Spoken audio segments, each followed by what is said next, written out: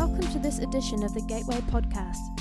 For more information about our faith community, feel free to visit gatewaychurch.org.nz. Thanks for tuning in and enjoy this message. We have, over the last several Sunday evenings, been doing a series on the person and the ministry of the Holy Spirit. So I began it, and we talked on the first evening about the personality of the Spirit.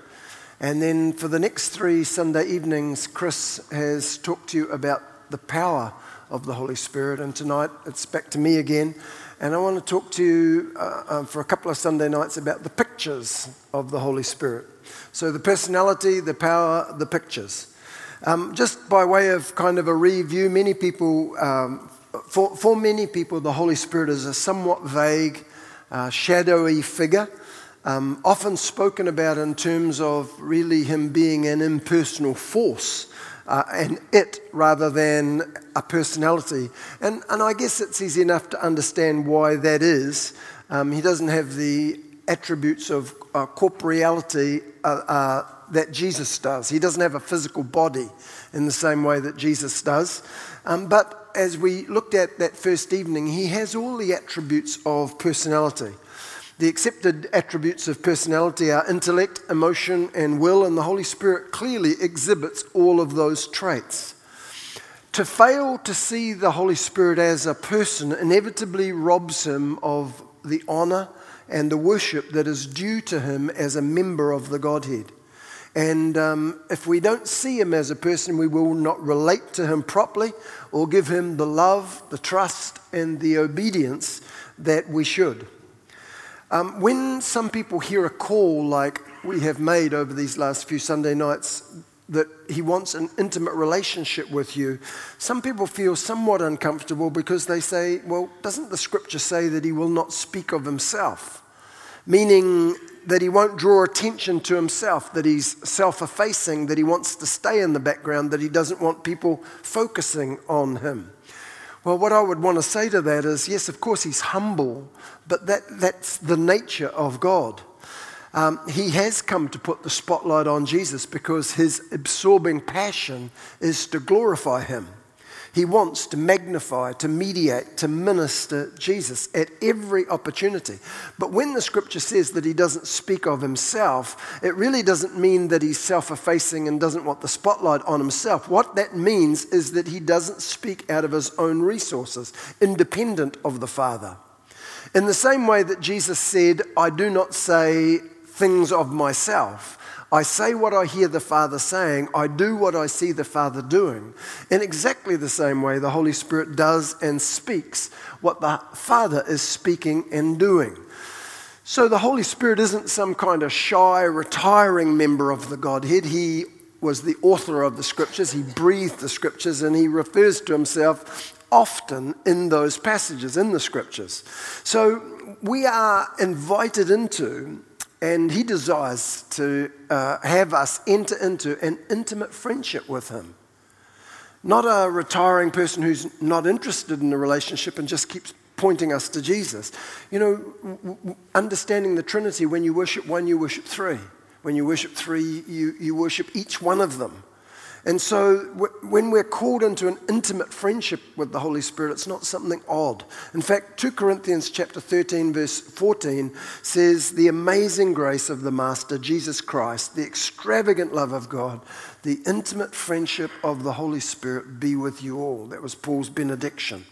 The intimate friendship of the Holy Spirit be with you all.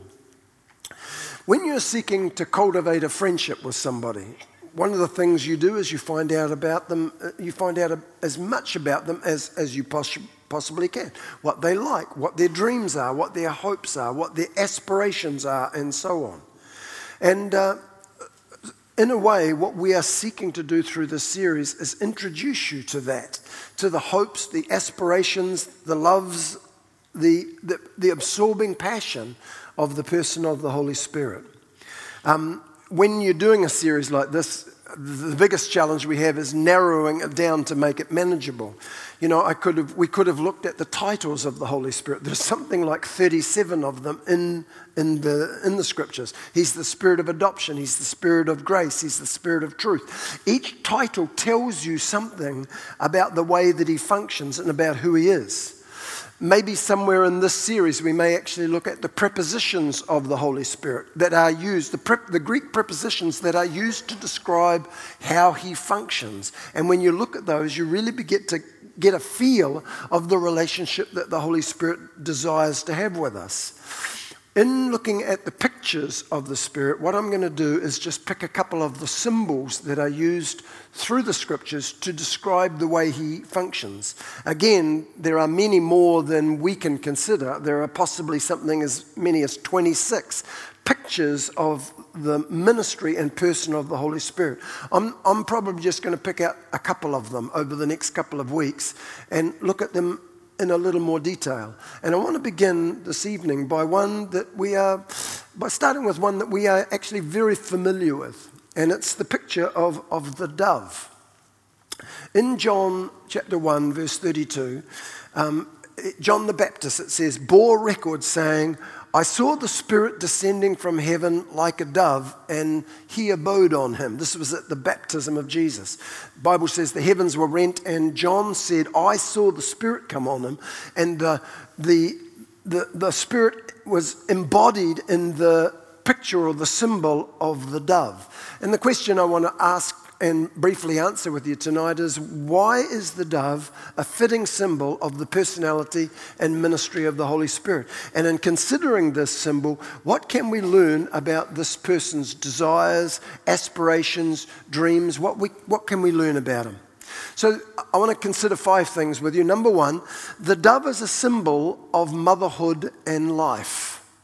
Okay? Firstly, the dove is a symbol of motherhood and life. When you look at Genesis chapter 1, the opening verses of our Bible, verses 1 through 3, it says, in the beginning God created the heavens and the earth was without form and void, and a darkness was upon the face of the deep, and the Spirit of God moved, or literally in the Hebrew was hovering upon the face of the waters, and God said, let there be light, and there was light. Now the Scriptures tell us that the agency for bringing order and life and light out of this incredibly chaotic scene is the Spirit of God. And he is hovering over this chaos. He's hovering over this darkness.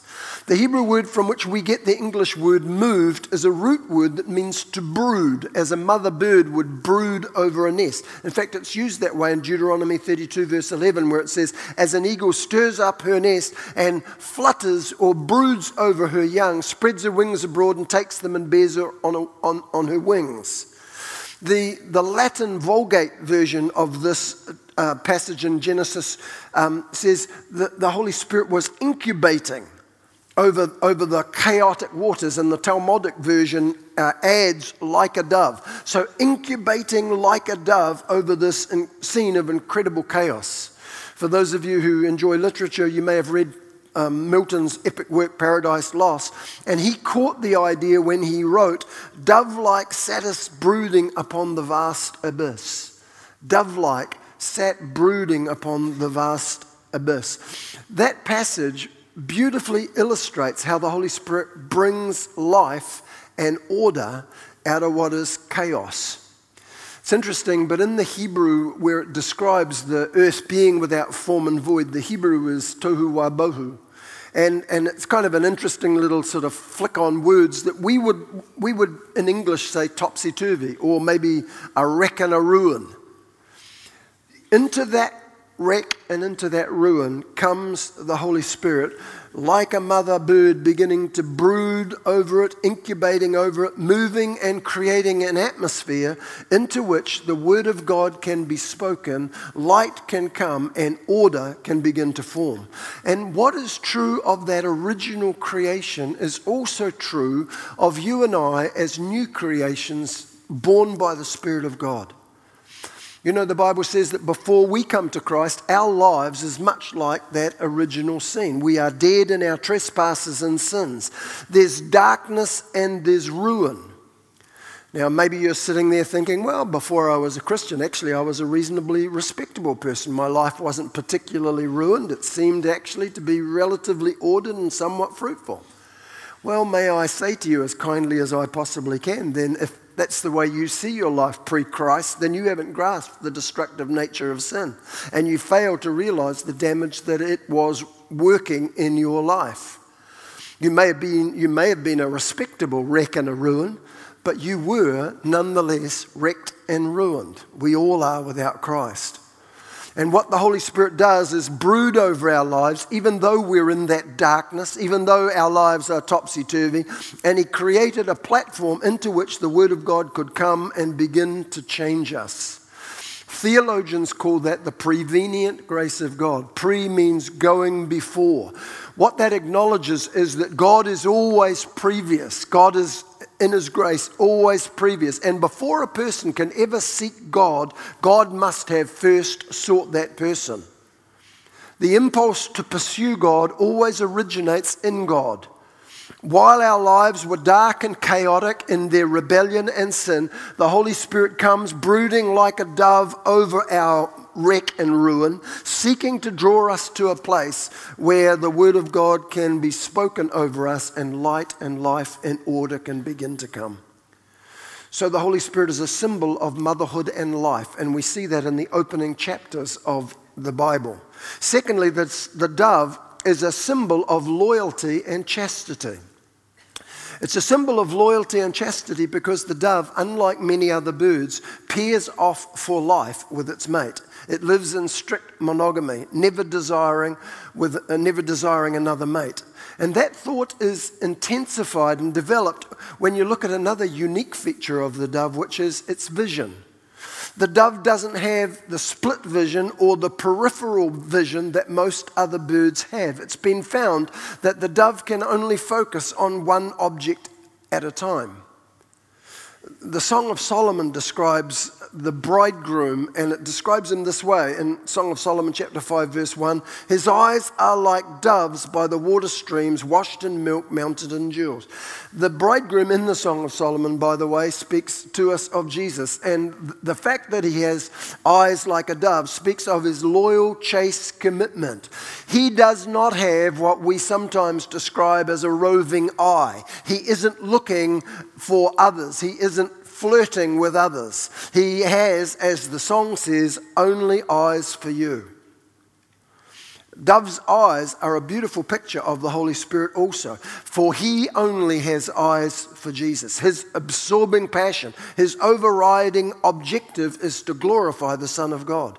Just as Jesus' absorbing passion was to come to explain and reveal and interpret and make known the nature and will of the Father, so likewise it is the passion of the Holy Spirit to explain, to reveal, to interpret, and to make known the nature and will of Jesus.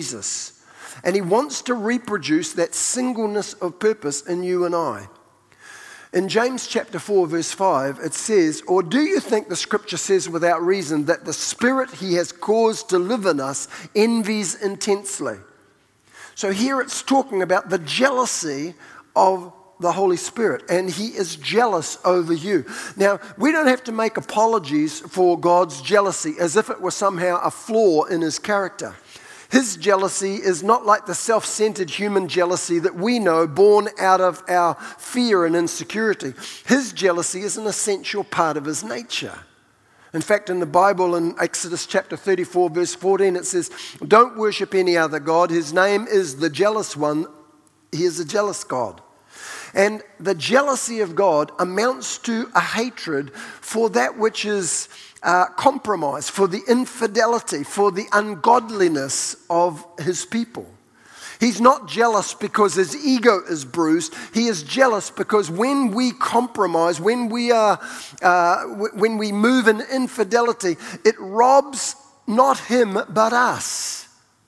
And He has these wonderful purposes for us, and He is jealous over them, that you enter into and experience the fullness of the life that He's intended for you. So jealousy is not something, as I say, rooted in his fear or insecurity or his bruised ego, but it is all about what he wants for you, and that our own disobedience robs him of the joy of seeing you move into it. The Holy Spirit has dove's eyes. He has a single focus, and he wants you and I to be the same. The bridegroom is described in Song of Solomon as having dove's eyes, and in Song of Solomon chapter 1 verse 15, it describes the bride the same way. How beautiful you are, my darling. Oh, how beautiful your eyes are doves. And what he's longing for is that we have eyes only for Jesus, our bridegroom. The Holy Spirit wants us to be just like him, to have eyes for Jesus, to have a single focus on the beauty and the glory of the Son of Man. The third thing that the dove so wonderfully reminds us of the person and ministry of the Holy Spirit is that the dove is clean in nature. In Song of Solomon chapter 6 verse 9 it says, "My dove, my undefiled is but one." The dove was a clean bird, and therefore under the Old Testament regime was allowable or was allowed for sacrifices. So the key characteristics of a clean bird was that it could fly and that didn't feed on flesh. When we are dealing with the Holy Spirit, sometimes we use that name so rapidly and so with so much familiarity, we perhaps pass over the idea of the holiness involved in the Holy Spirit. Romans chapter 1 puts it in a way that kind of gives it a little flip and makes us concentrate on that when he says, "And declared to be the Son of God with power according to the Spirit of holiness by the resurrection from the dead." He is a spirit of holiness. And again, he seeks to reproduce that in you. He wants to present us in that same way before God. He wants you to be holy. You know, in a number of passages in Leviticus in the Old Testament and Peter in the New Testament, the scripture says, "Be holy even as he is holy." And I don't know about you, but for a long time in my journey, that was a daunting statement. It was like, run a 4-minute mile, son. Because it just felt beyond me. It felt like, be holy as he's holy. Yeah, right, fat chance. Until I began to understand that the idea of holiness is not just simply be pure, although of course that nuance is there as well. This is not a daunting command, it is a wonderful promise. He is saying, I want to make you whole even as God is whole. And all of us long for wholeness. When we say colloquially of somebody, man, they've got it all together, with a little touch of envy, what we're saying is they seem to be whole in an area that I don't experience, and I wish I was like that. And for all of us, the longing is to be whole where we see ourselves as actually being broken.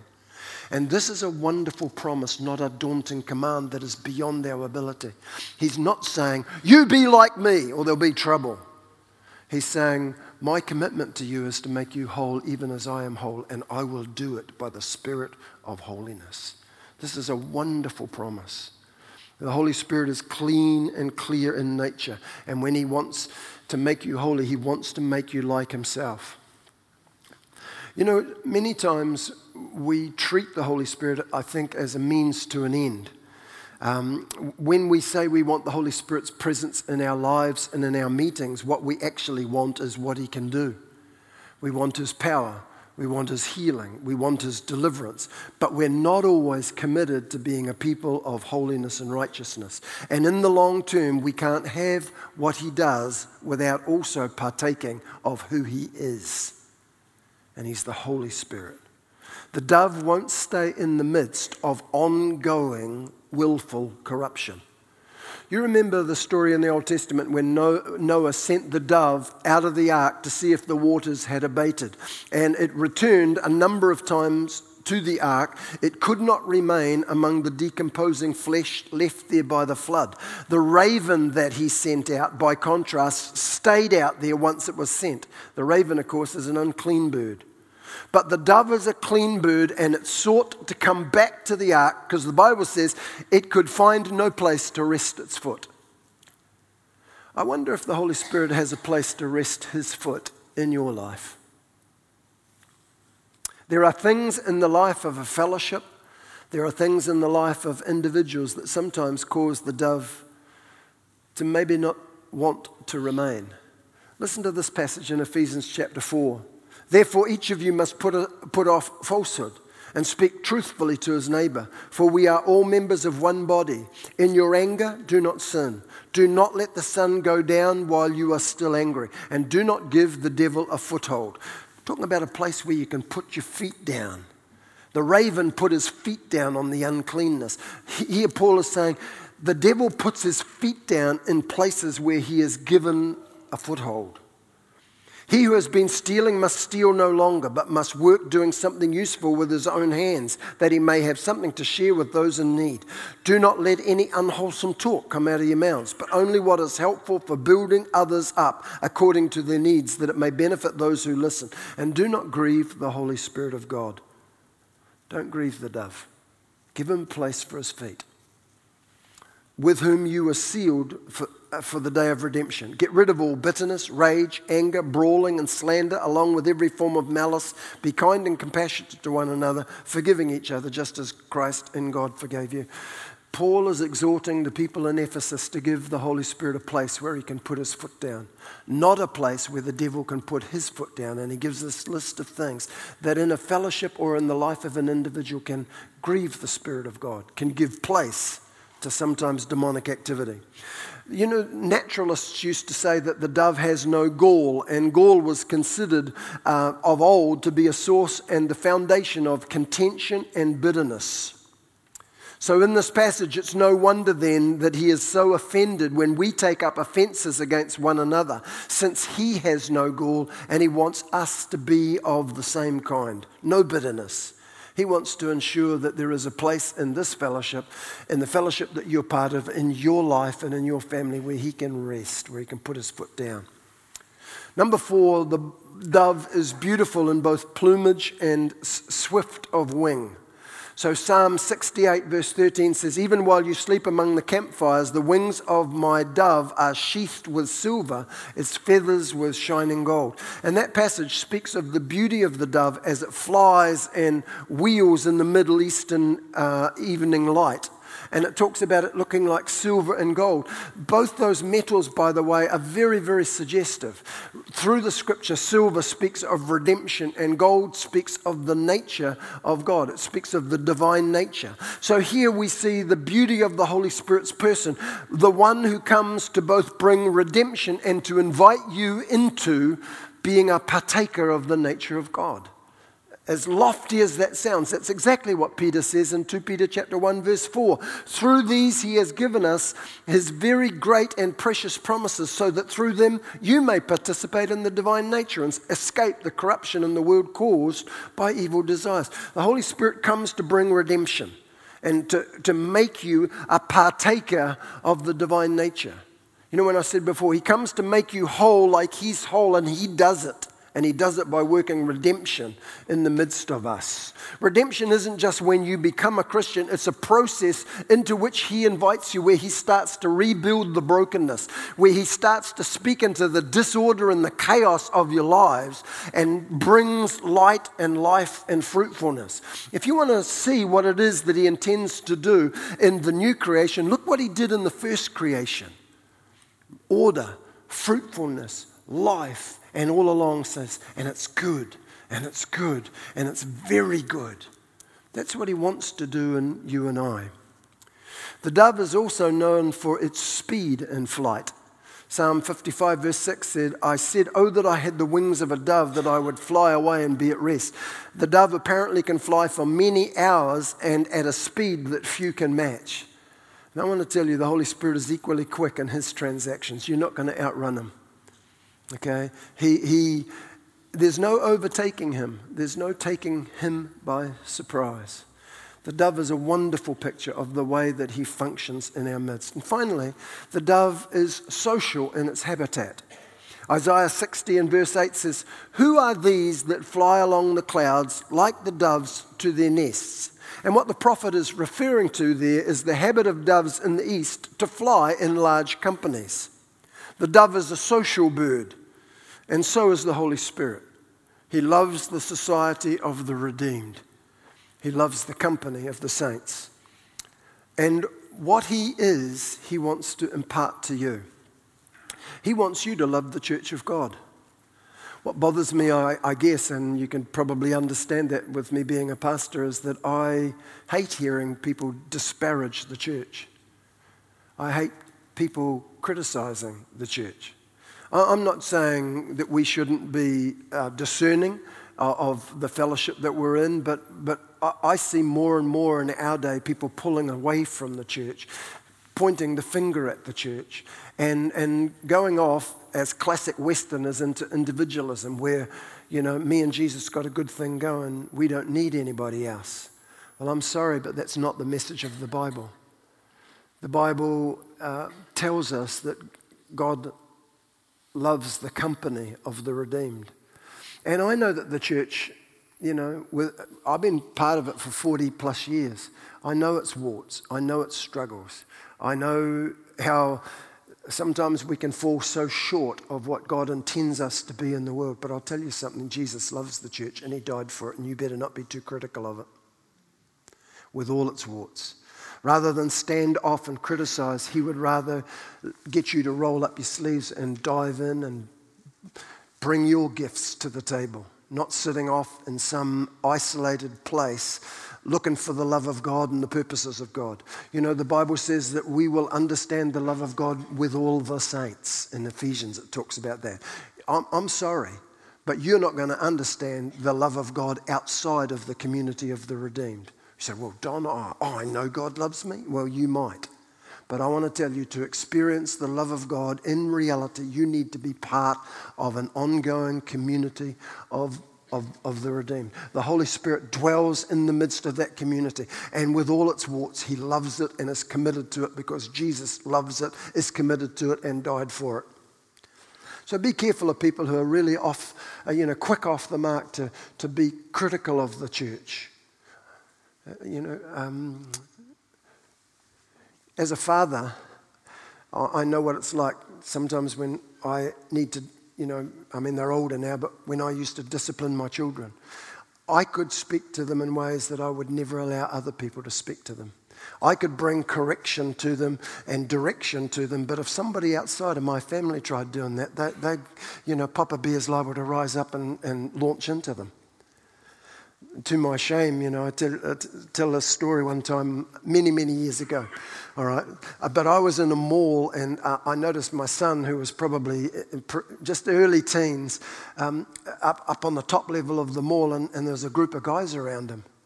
And I noticed that he looked somewhat uncomfortable, and I thought the interaction didn't feel good, so I got on the elevator, came up, and the guys sort of moved away, and Dion was left there. I said, what did they want? And he said, oh, nothing. And I said, no, what did they want? And he said, they said they wanted my cap. And they were going to take my cap. I said, oh, really? Okay, I looked around, and there's no sign of them anyway, so I thought, oh, well. So, we just went on shopping, and I just, as discreetly as possible, given that he's a teenager, kind of followed him about 10 or 15 meters away. And lo and behold, these guys kind of formed as a group and came up, and they didn't see me. They obviously didn't know that I was related to the boy that they were hassling, and they went up and sort of gave him a push, or something in me went like that. And I covered that ground in 4 giant steps, and the guy that had pushed down and tried to take his cap got hit with a head-high tackle that you would have been yellow card, probably red carded. Probably red carded, just there wouldn't have been any going upstairs. It was a head-high, deliberate head-high tackle. And the guy went sprawling, and I was on top of him in a flash. This is your pastor.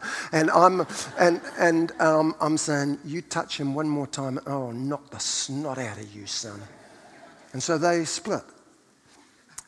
That's a father's heart. Not always a good, model for the, peaceful, community-loving pastor, but that's what happens with a father when somebody messes with his kids. And I want to tell you, from the bottom of my heart, don't mess with the church.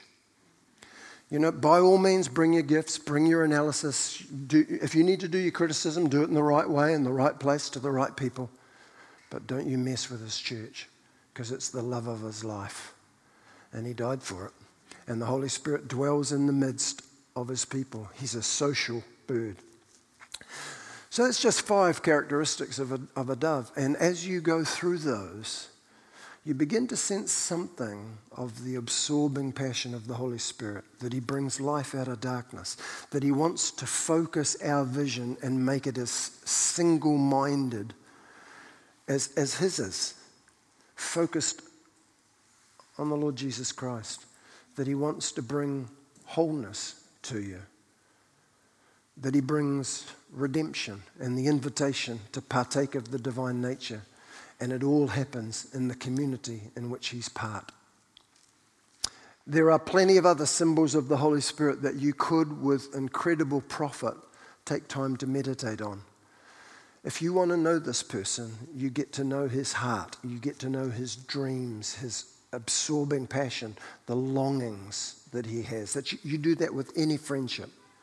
If you want intimate friendship with him, do it there too, okay? Would you stand with me? Could I have the musicians come?